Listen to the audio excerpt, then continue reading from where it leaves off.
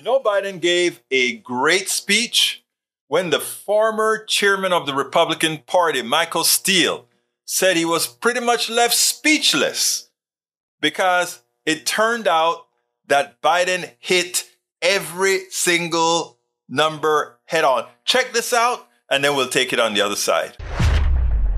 I was surprised. Yeah. Republicans for a long time have talking about owning the libs. They got owned tonight by Joe Biden. He stood his ground. He laid out his agenda. He was very clear. He took the hecklers and he made America see what he's been trying to convey in a way that they probably had not seen or heard before.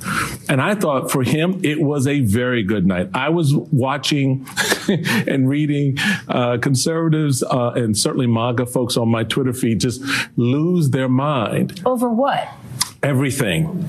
It's the complete package. I mean, just the repartee back and forth, the clarity of laying out what he did. I mean, the moment on Social Security is going to be in a loop, all right? Because everyone in the country knows, at least those who follow Social Security policy, and that means you're elderly and so forth, that Republicans had a plan that they ran on in 2022 to abolish, to sunset all federal programs, which guess what? Included Social Security, Medicaid, and Medicare. And that was Rick Scott, Senator Rick Scott's plan that the party signed on to. And McConnell and others were like, I don't know. That started the McConnell-Scott loggerhead.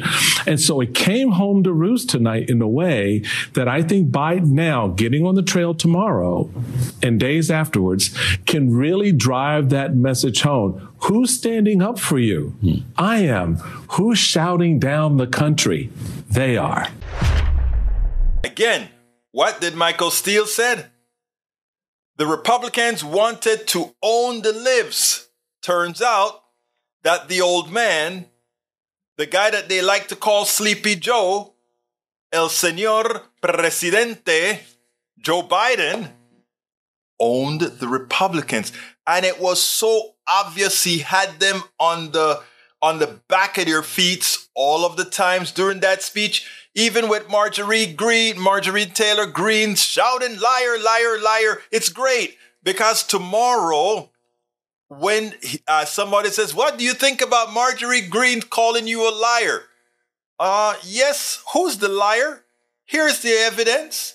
Here is the evidence. My God, I didn't expect this out of Biden. Again, it was combative.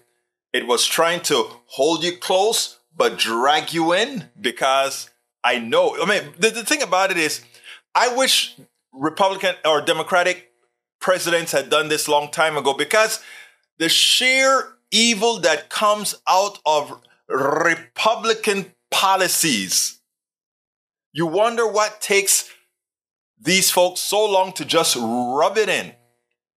And you know, Biden did that he rubbed it in without twisting the knife, if you will.